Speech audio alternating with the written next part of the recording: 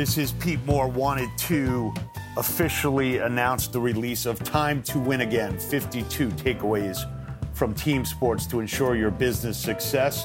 I wrote this book over the last year. I think you're going to love it. Good to Great meets Where's Waldo. Pick them up for your team. Time to win in 2022. Happy to come to your club, your studio, your company, and talk about ways we can optimize business and win going forward. Go Halo.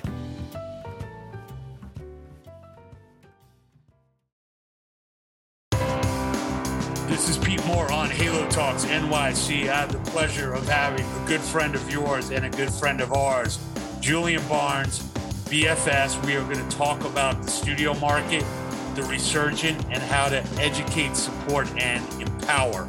Started with BFS. Julian, good to see you again. Pete, great to see you again. Great to be back. Second time around. Super excited to be here. Awesome. So, look, you help people get through a short 24 months. So, thank you for your service.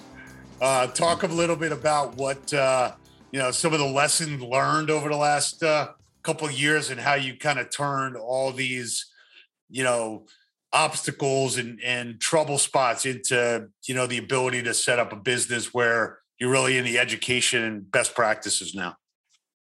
So, today, Pete, is the 2-year anniversary of the World Health Organization declaring COVID a pandemic. Does it feel like 2 years? It feels like 20 and 2 weeks at the same time. Exactly. Look, we know from IRSA that 30% of the studio market is closed.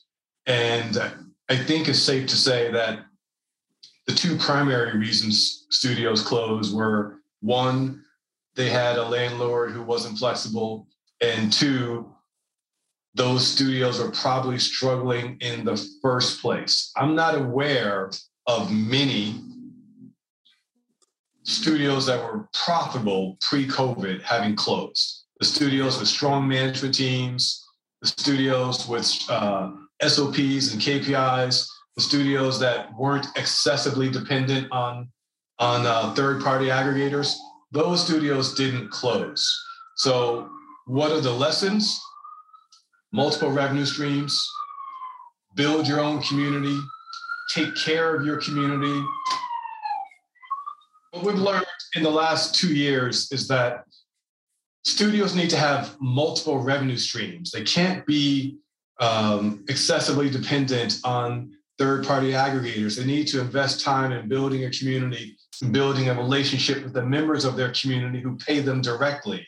They need to have 2 or 3 different ways of generating revenue, whether it's from nutrition coaching, physical therapy services, private training, small group training, rentals of their facilities. There has to be multiple revenue streams.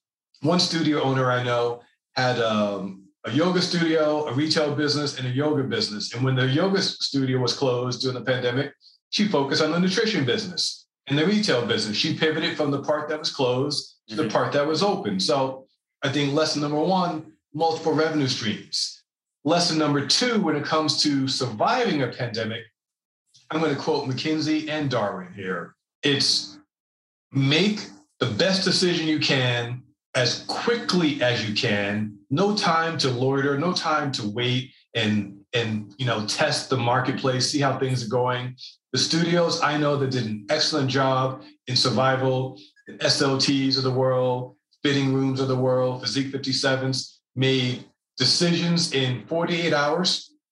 May not have been the best decision, but they acted decisively. And many people quote Darwin, but they stop halfway through the quote. He said it's not survival of the fittest, but survival of the fittest and most adaptable. Most adaptable. So we have all done things with our businesses that we never imagined we would ever do. We were forced to do it.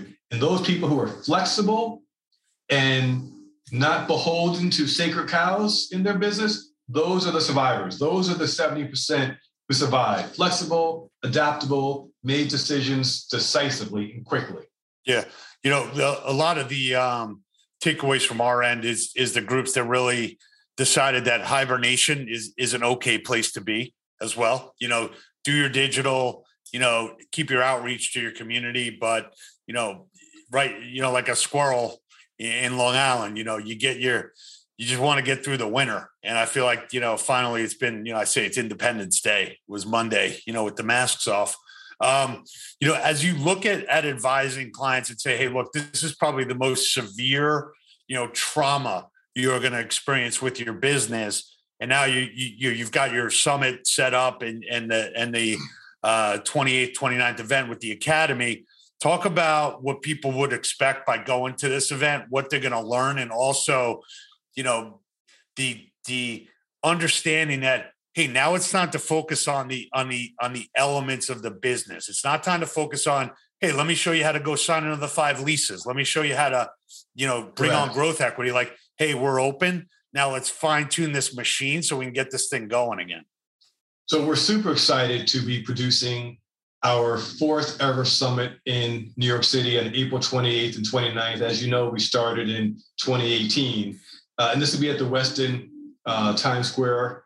And the first day, April 28th, is education. 4 different programs. The CEO Summit is our invitation-only summit for the best studios, the most profitable studios, the studios that have a growth mindset and are trying to determine how to scale their business or prepare for an exit.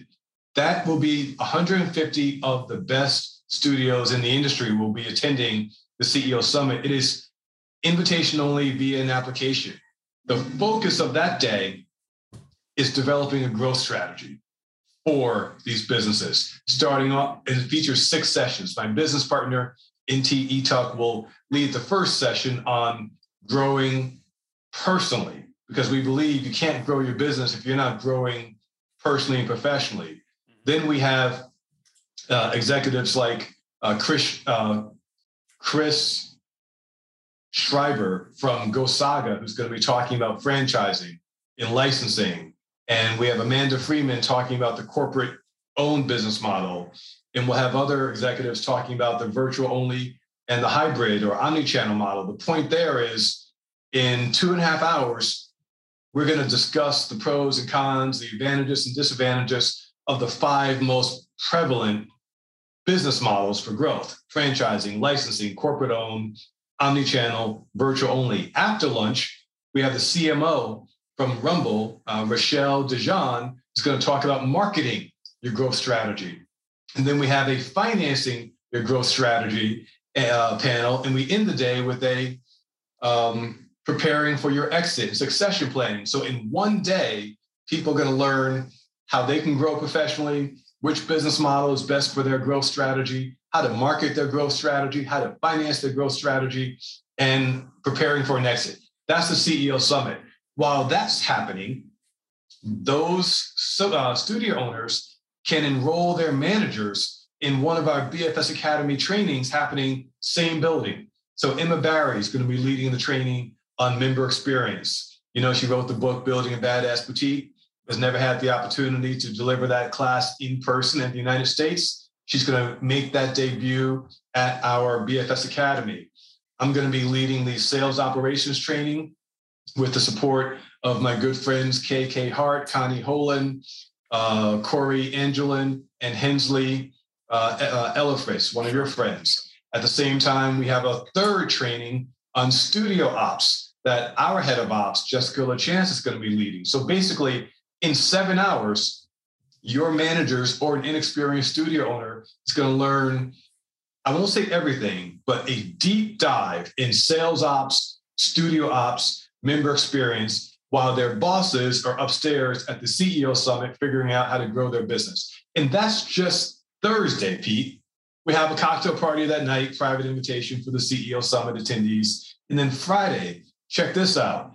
NT and I start with our state of the industry, as always, followed by, boom, keynote speaker number 1, Sadie Lincoln, Bar 3, 176 locations. Last time I interviewed her, last spring, she had 160 locations. So during the pandemic, she added 16 new locations. How amazing is that? Mm-hmm.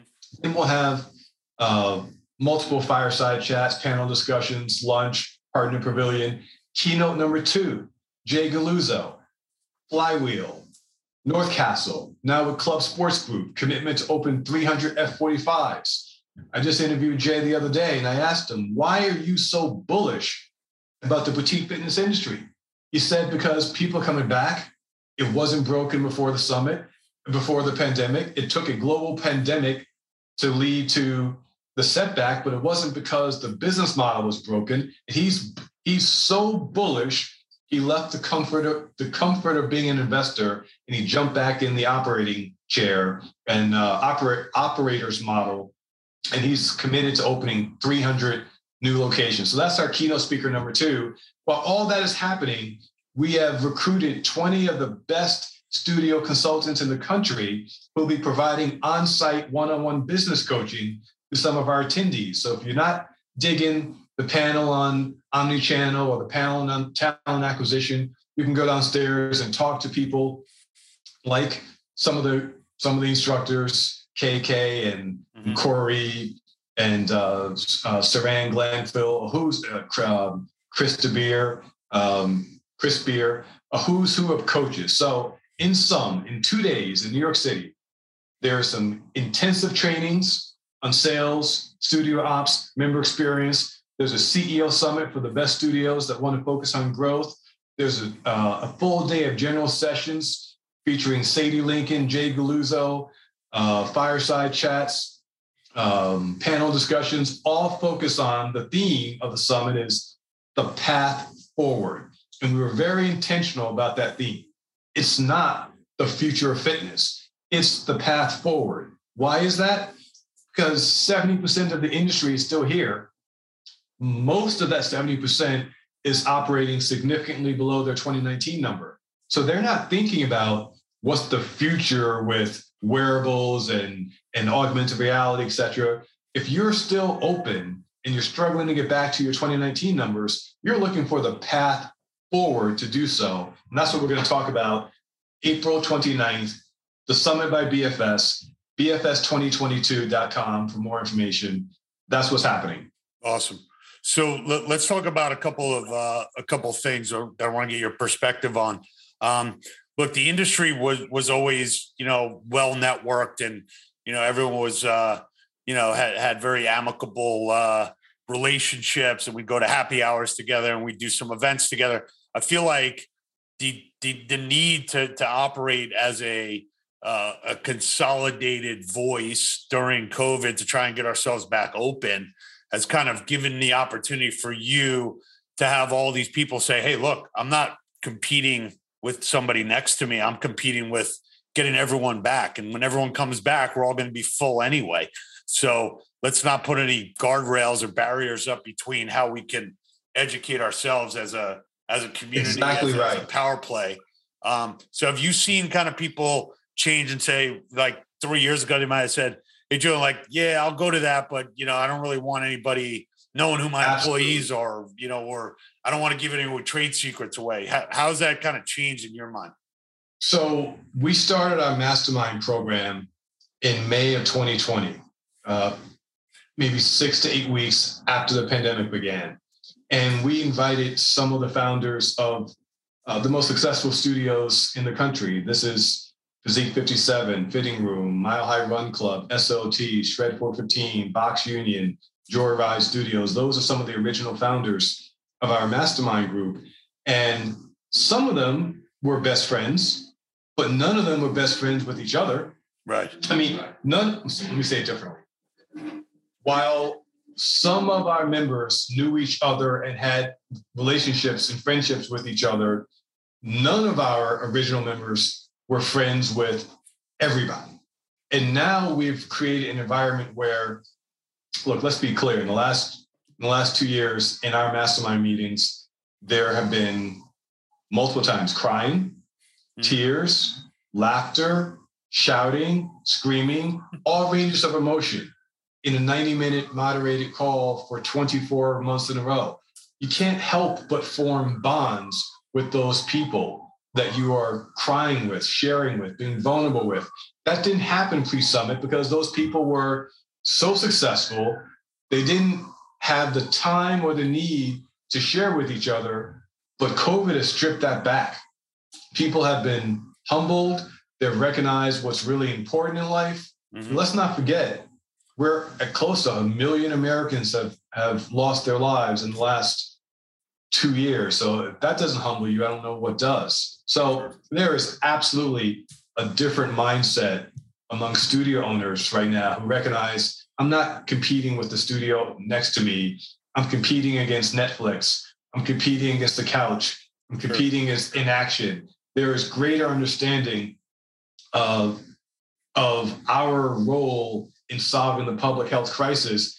It's not big boxes versus studios versus digital only. It's all of us are required to get people moving, get people off their asses, and engaging in some physical activity so that when the next variant arrives and is attacking people who are out of shape, we as an industry are doing our job to make sure there are fewer people in shape. I think there's a greater acknowledgement, understanding, and appreciation of that point across the entire fitness industry, not just boutique.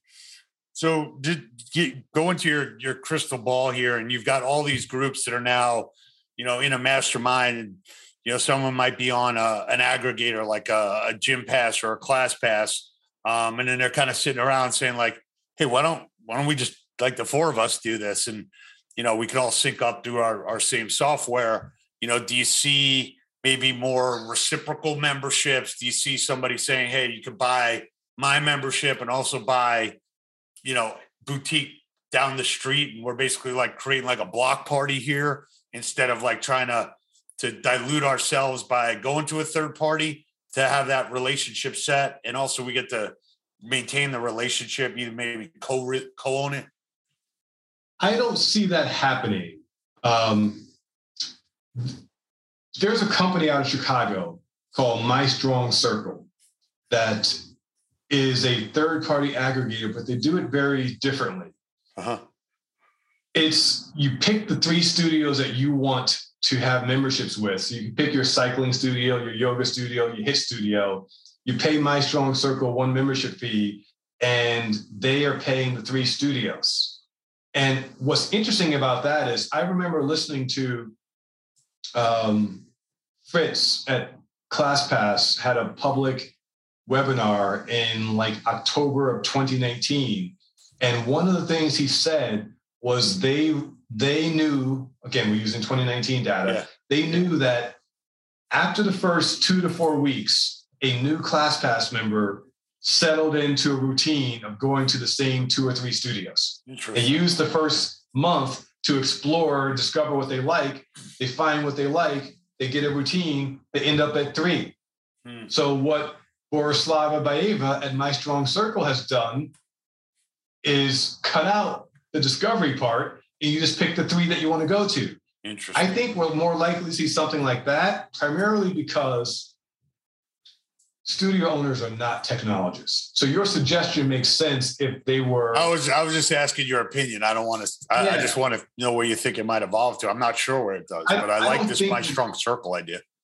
Yeah, I don't think we're going in that direction because, look, let's acknowledge that most fitness professionals, fitness business owners don't have a strong technology infrastructure.